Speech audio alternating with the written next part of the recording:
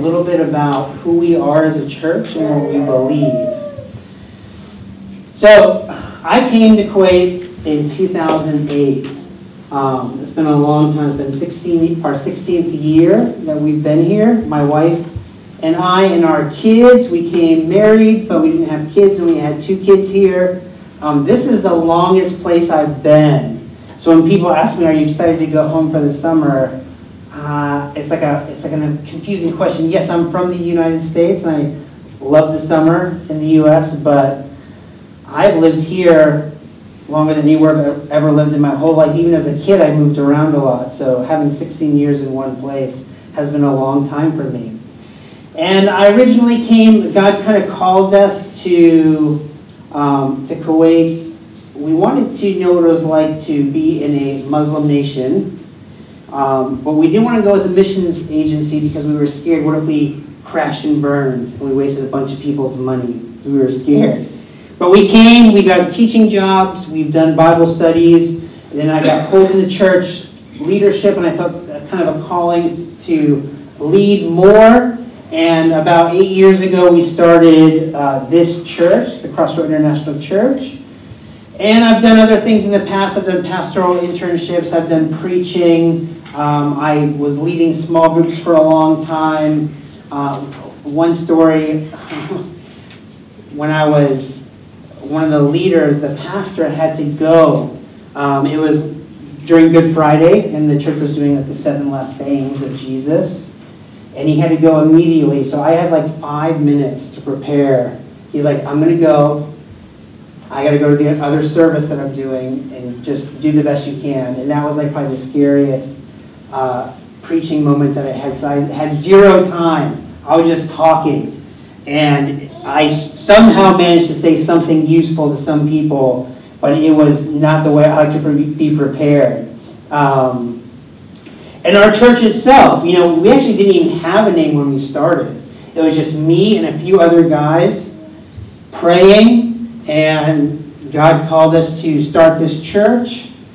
And over time, our first building was in this old building next to the avenues with a giant window AC that would shake and make so much noise. And God brought us eventually from the Best Western to here.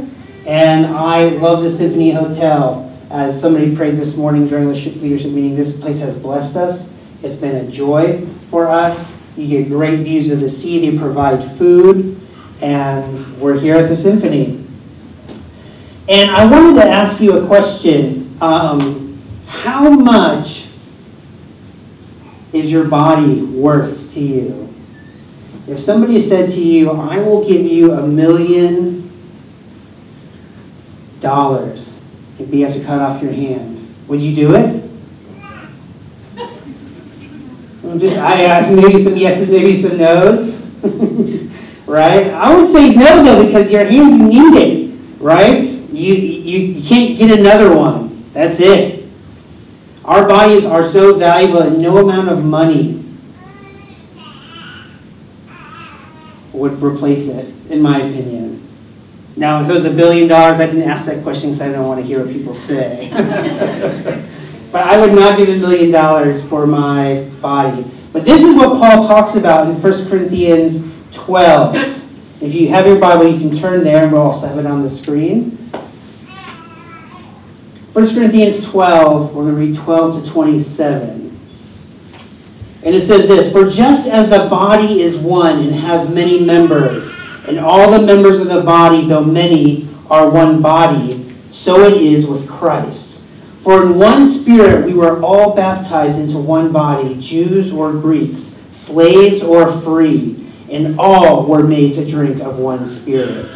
For the body does not consist of one member, but of many. If the foot should say, 'Because I have not a hand, I do not belong to the body,' that would not make it any less a part of the body. And if the ear should say, 'Because I am not an eye, I do not belong to the body,' that would not make it any less a part of the body. If the whole body were an eye, where would be the sense of hearing? If the whole body were an ear, where would be the sense of smell? But as it is, God arranged the members of the body, each one of them as he chose. If all were a single member, where would the body be? As it is, there are many parts, yet one body. The eye cannot say to the hand, I have no need of you, nor again the head to the feet, I have no need of you. On the contrary, the parts of the body that seem to be weaker are indispensable. And on those parts of the body that we think less honorable, we bestow the greater honor. And our unpresentable parts are treated with greater modesty, which our more presentable parts do not require. But God has so composed the body, giving greater honor to the part that lacked it, that there may be no division in the body, but that the members may have the same care for one another. If one member suffers, all suffer together. If one member is honored, all rejoice together. Now you are the body of Christ and individually members of it. So here's the big idea that I have of this verse and of who our church is. So CIC, Crossroad International Church, is a cross-centered, all-nations, Bible-believing, New Testament body of believers. CIC is a cross-centered, all-nations, Bible-believing, New Testament body of believers. We're a body. Right? So just as I said, would you cut off a part of your body for $1 million?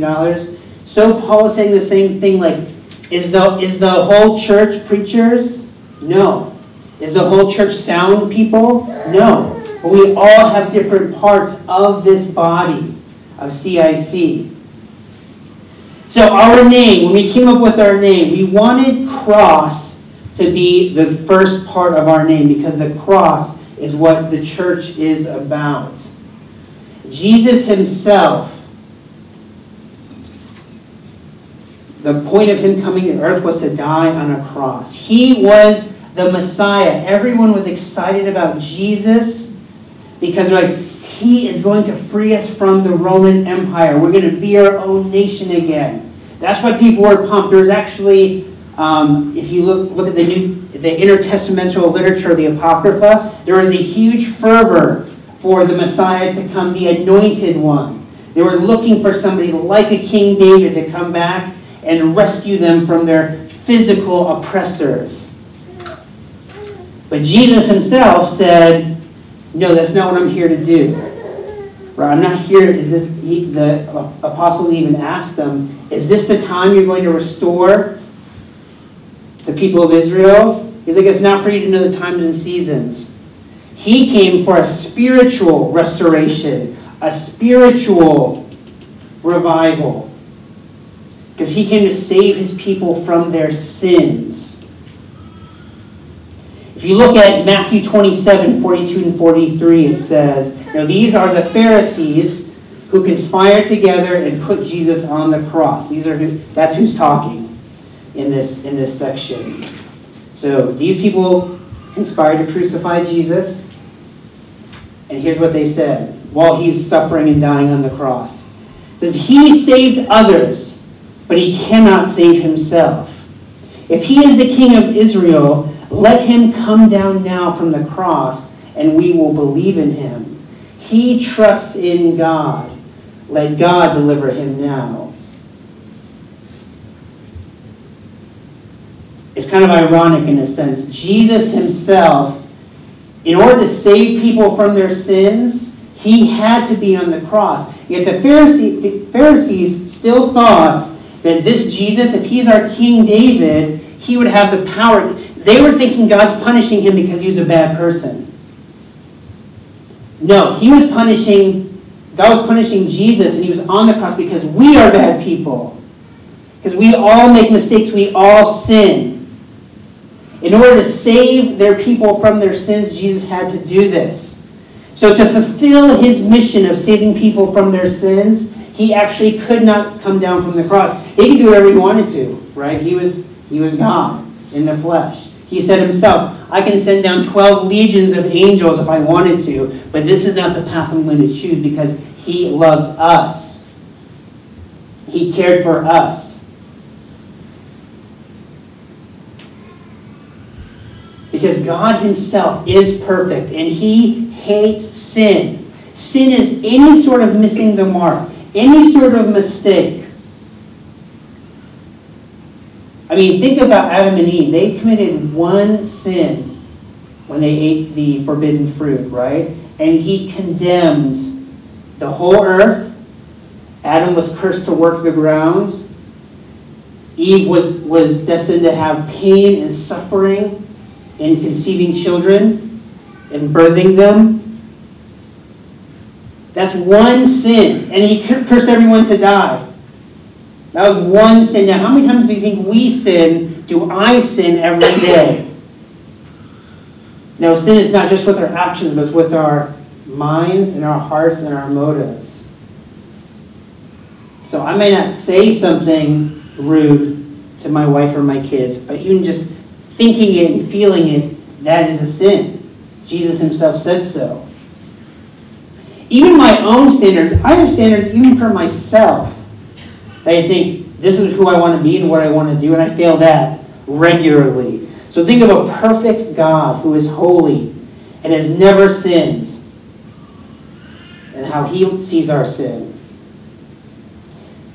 And because Adam and Eve sinned, sin has become part of our nature. We were born into sin. Kids are cute, but they are also sinful. Anyone who's a parent knows this.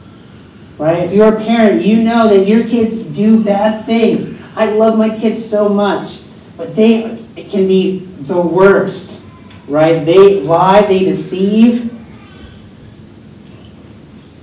The other day we were looking for a new nanny, and I told all three of them, there's no TV while I'm gone. I'm going to work downstairs, preparing the sermon. And of course, I have a camera in my house. And I just want to check about an hour, and I see Elliot convincing the nanny to give me the remote, I'll watch some TV. And I came up there, and there was discipline for everybody. But that's how kids are, because he thought, oh, Dad's not here, no problem. We are sinful. We do this naturally. And we're unable to change ourselves. If we were, there would be no need for Jesus. We'd all be great people if we could change ourselves. Everyone would be happy. The world would be so much better than it is.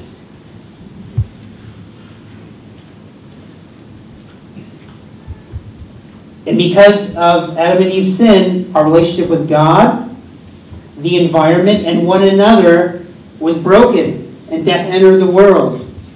So God is holy. God is perfect. So think about one sin, and we're evil. It's like, and there's a huge gap between us and God because of sin. God takes sin very seriously. We think, it's a white lie. It's not a big deal. It's no problem. I'm mostly a good person. I love my family. I've never killed anybody. But no, any sin separates us from God. It's like the Grand Canyon of the United States. Imagine trying to jump from one side to the other. No one can do it.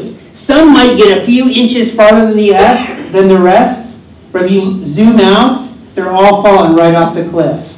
That's how we are. Because we cannot get to God of ourselves. And God, because of his great mercy, he chose a people. He chose Abraham. And he chose a people of God. He said, these are my rules. These are my commandments. I will be with you. I am your God. Rescued them from Egyptian slavery.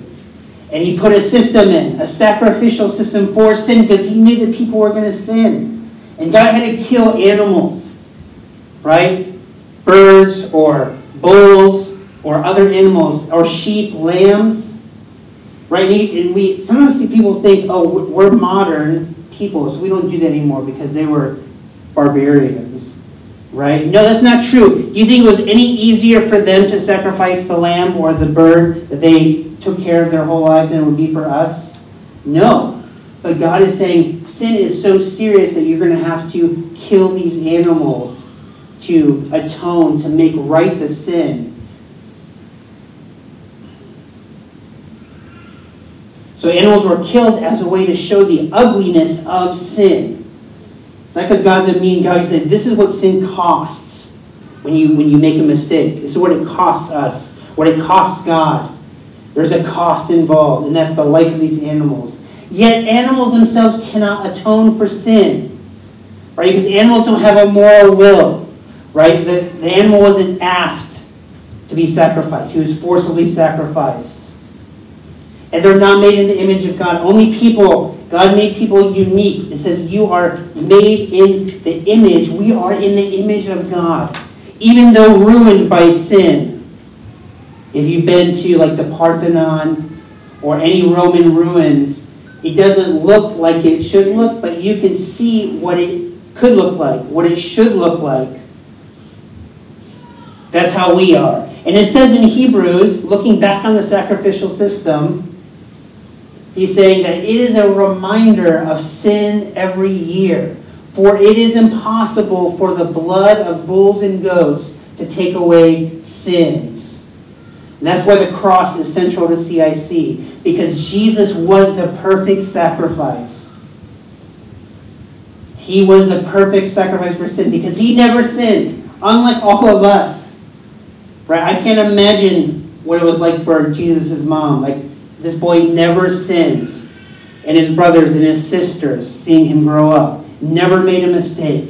Never sinned in his heart, in his mind, in his actions. Perfect.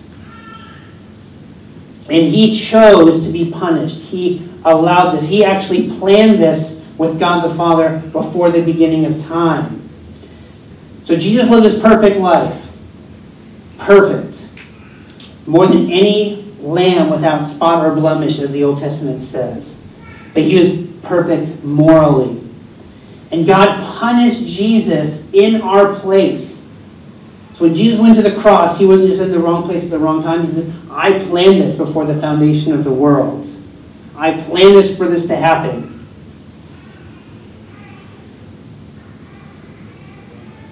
He said, I'm going to go on the cross. I'm going to suffer. I'm going to receive God's punishment for sin for all of humanity. And God poured out his wrath on Jesus. So Jesus suffered physically, of course, dying of asphyxiation, pulling himself off the cross every few minutes until he actually suffocated to death. But he also suffered spiritually because God turned his face away from Jesus, punishing him for sin. All what we deserve in eternity in hell, God compressed all of that onto Jesus on the cross. He chose this. Jesus chose this. So therefore, all who accept, you don't have to be a good person to be a Christian, but you need to accept Jesus' sacrifice. You need to say, I believe that Jesus is my Savior. He saved me from my sins, and he is the Lord of my life. This is what some theologians call the great exchange. So Jesus was perfect, but he got all the punishment for sin. Therefore, we also get, in exchange, we become perfectly righteous before Jesus. When God looks at us, if you are a Christian, if you believe, you accept Jesus as Savior and Lord of your life, you receive God's perfect righteousness. That's how he looks at you and me, as sons and daughters, those whom he loves and cares about and sees us as perfect. Because it says, if you look at Romans 3:23-25, it says, for there is no distinction, for all have sinned and fall short of the glory of God, and are justified by his grace as a gift through the redemption that is in Christ Jesus, whom God put forward as a propitiation by his blood to be received by faith. So he was a sacrifice for sins for all who believe. And we are redeemed by his blood. That is what we call the gospel, the good news. The good news starts with some bad news. The bad news, we're bad people. The good news is that Jesus lived that perfect life and sacrificed himself so that we can have life in him. Just as Jesus rose from the dead, validating the sacrifice and showing that there's new life in Christ, we also have that same hope. That this life is not all there is. There's another life, that we can have eternal life starting now, but it extends into eternity. That's the good news. So we wanted that to be first in our name, cross. So that's my first point. Cross is the first part of our name because that's what Jesus did. And if you are not 100% sure that you know what Jesus did for you, please, after the service, see me, see one of our leaders, and we'd be happy to share with you more about what Jesus did. And our goal is to have people who are not Christians become Christians. All you have to do is pray and ask God into your life and accept the sacrifice. You can be a Christian right now if you are not 100% sure.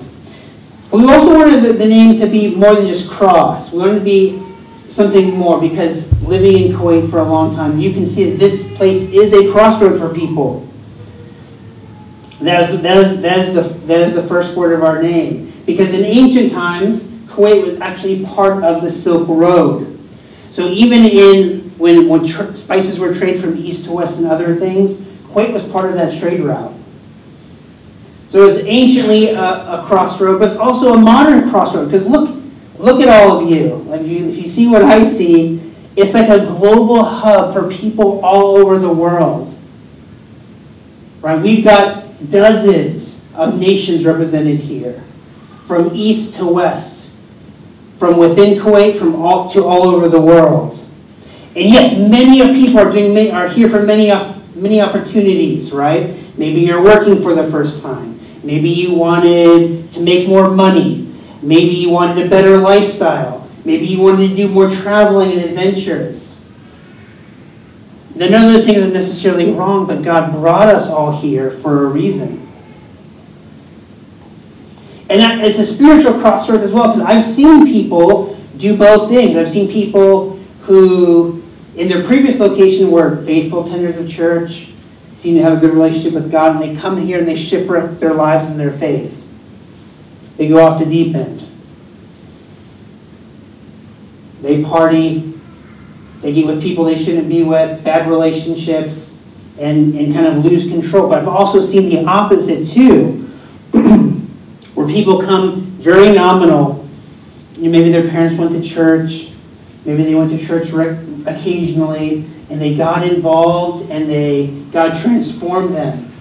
And they left Kuwait on fire for God, so God could use them even more in their next location.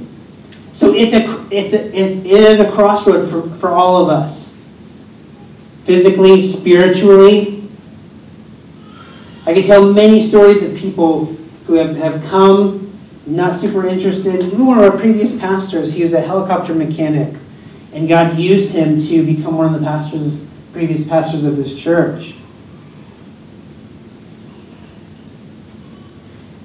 And we want to be part of that. We want to be part of what God does in people's lives at CIC. People, you have limited time here, right? Most of us are not going to live our whole lives here. Some of you may. Many of you will not.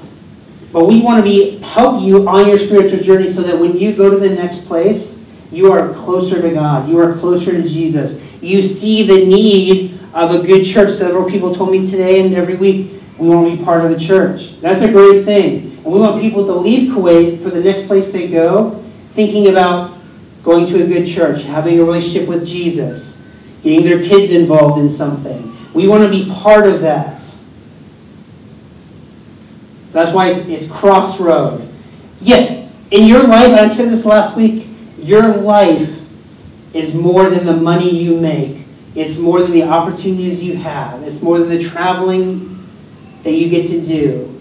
It's about having a relationship with Jesus.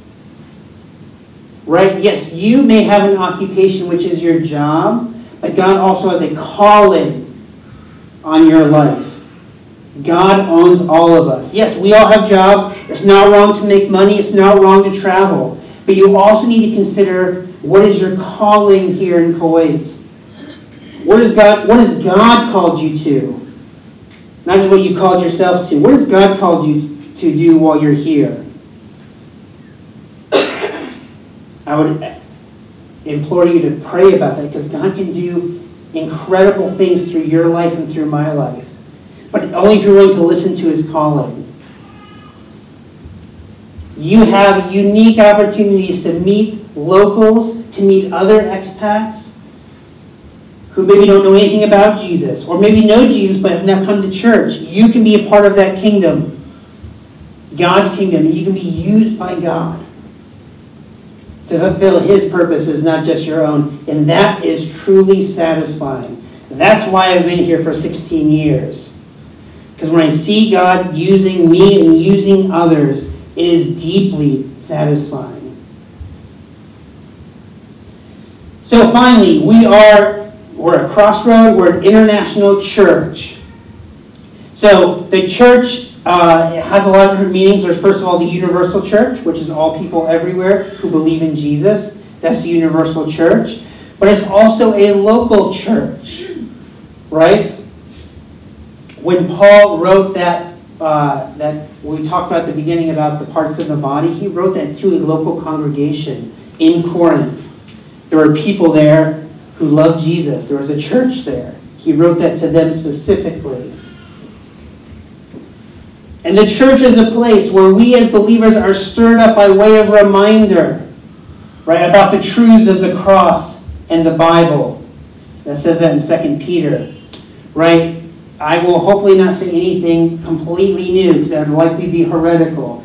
The church has 2,000 years of history behind it, encouraging one another. We're in the world 5 days a week, showing their values to us. We come here on Fridays to say, you know what? No, there is a calling in my life that's beyond work and money and duty. And I love the International Church because it is truly a small picture of what it will be like in Revelation, where people from every tribe, language, and tongue will be worshiping the God and the Lamb who is slain for us. And the church is God's way to reach the world and to exist. There is no such thing as Lone Ranger living your life by yourself Christianity. That does not exist anywhere in the Bible. Now, sometimes we read with our interpretation of our individualized culture, and say, oh, this means me personally. That is nowhere in Scripture. The church is the expression of God's kingdom on the earth. Right? If Jesus himself says in Matthew 16:18, and I tell you, you are Peter, and on this rock I will build my church, and the gates of hell shall not prevail against it. The Bible does not say the gates of hell will prevail against your personal relationship. Now, yes, of course, you need a personal relationship with Jesus. But the church is God's expression of manifesting that on the earth. And just so you know, we are a Protestant evangelical church. And we are also developing relationships with other churches in Kuwait and beyond. Because we don't want to be just a solitary island ourselves.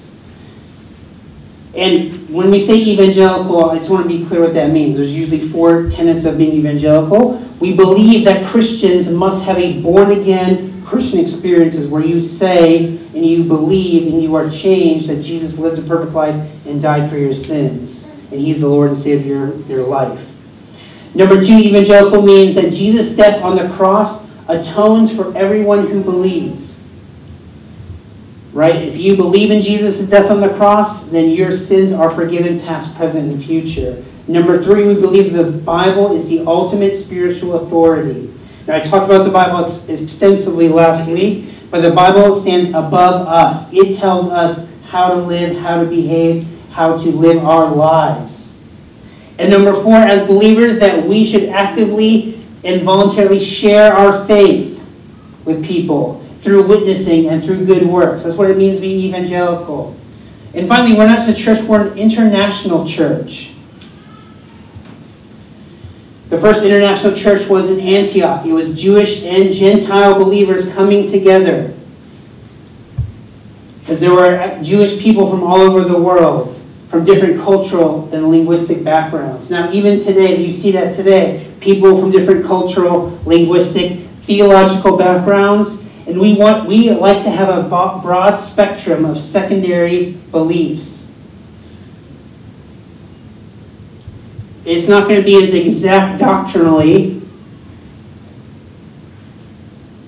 as has maybe a church back home, whether back in the United States or wherever you're from, that might have a church in every street corner. There's less churches here. So we're going to have a broad spectrum of secondary beliefs. We have the closed-handed issues of Jesus, the cross, what that means, what evangelical means, but we also have many other open-handed issues.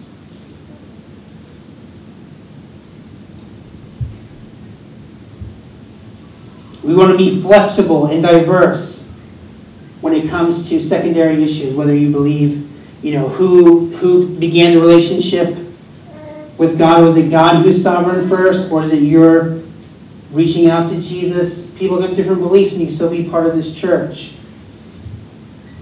So our statement of faith is actually the Nicene Creed, which is a 4th century statement of faith to rule out people who don't know Jesus, but flexible enough so that many people who do know Jesus can be part of it. And if you look at our website or you just Google Nicene Creed, you can read it yourself. So if you believe this, you can be a member. So, in conclusion, as we get ready to take communion, the cross is for you. If you are not sure, ask me. You are here at a crossroad in your life. So maximize your spiritual impact if you can. Think about not just your career, but your calling. And Ben, if you can come up. Be a part of CIC. If this is where you feel like you have a family here, there's great fellowship. We're going to have a great lunch afterwards. And I just want to encourage you to attend, to serve, to give, to love, to reach out to people in your spheres of influence. He has a plan and a purpose for your life that is far more glorious, wonderful, and transformative than just making money or exploring the world. So as we conclude, the cross is central to what we believe at CIC. We're also all at a crossroads in our life, spiritually, physically, and CIC is a spiritual home. We are a body of believers with many parts, and you all have gifts. Right? That verse in Corinthians is talking about spiritual gifts, the different gifts we have, and they all make up the body. And all are essential. And we can reach the world in Kuwait. There's locals who are coming here. There are people who are unreached from all over the world, from 100 plus nations. So we're going to maximize our spiritual impact while in Kuwait. And I just want to plead with you to do that. So now we're going to move to a time of communion. At CIC, we celebrate open communion, which means if you believe what I said, that Jesus lived a perfect life and died for your sins, you are welcome to take the bread and take the juice as a reminder of Jesus' broken body and shed blood for our sins. If you are not sure, then you're just welcome to sit. They're going to play. And then we will take the bread and the juice together in just a moment. So whenever you feel ready, you can stand up. There's tables in the middle and the back to get your communion juice and bread.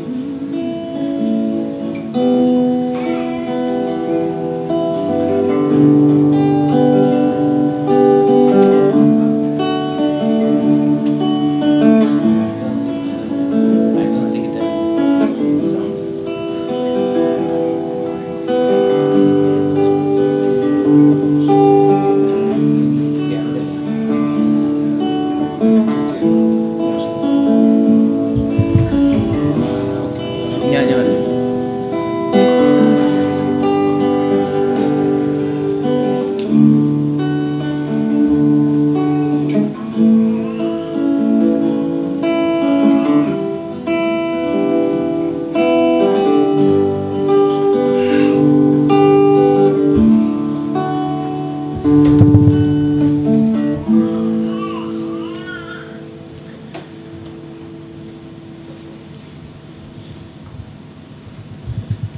Paul says in 1 Corinthians, actually the chapter before, the verse we read, he says, "For I received from the Lord what I also delivered to you, that the Lord Jesus, on the night when he was betrayed, took bread, and when he had given thanks, he broke it and said, 'This is my body, which is for you. Do this in remembrance of me.'" So as we're going to take the bread together and just remember Jesus and what he did for us with his broken body. You can take the bread now.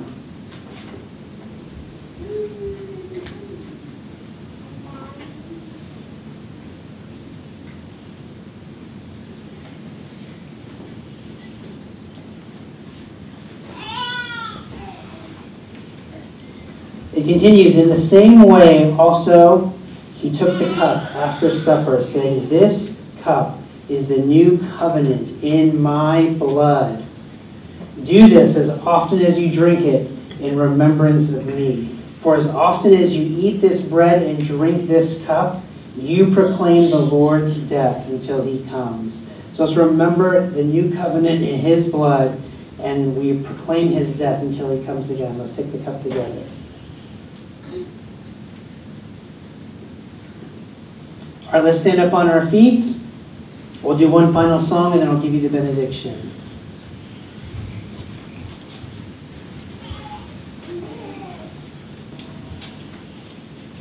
Thank you for that, Chris.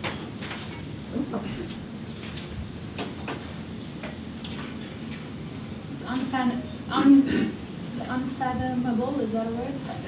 What pain and suffering Jesus went through. I kept thinking about this as I was sitting here. And he didn't want anything in return. He didn't get paid to do it. We weren't even cut off an arm for $1 million. He went through so much suffering. So really, all I want to say is thank you, Jesus.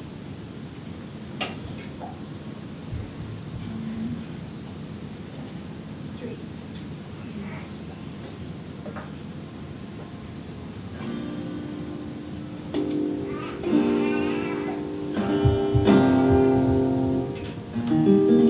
Still, he wants nothing from you. He just wants you to accept it.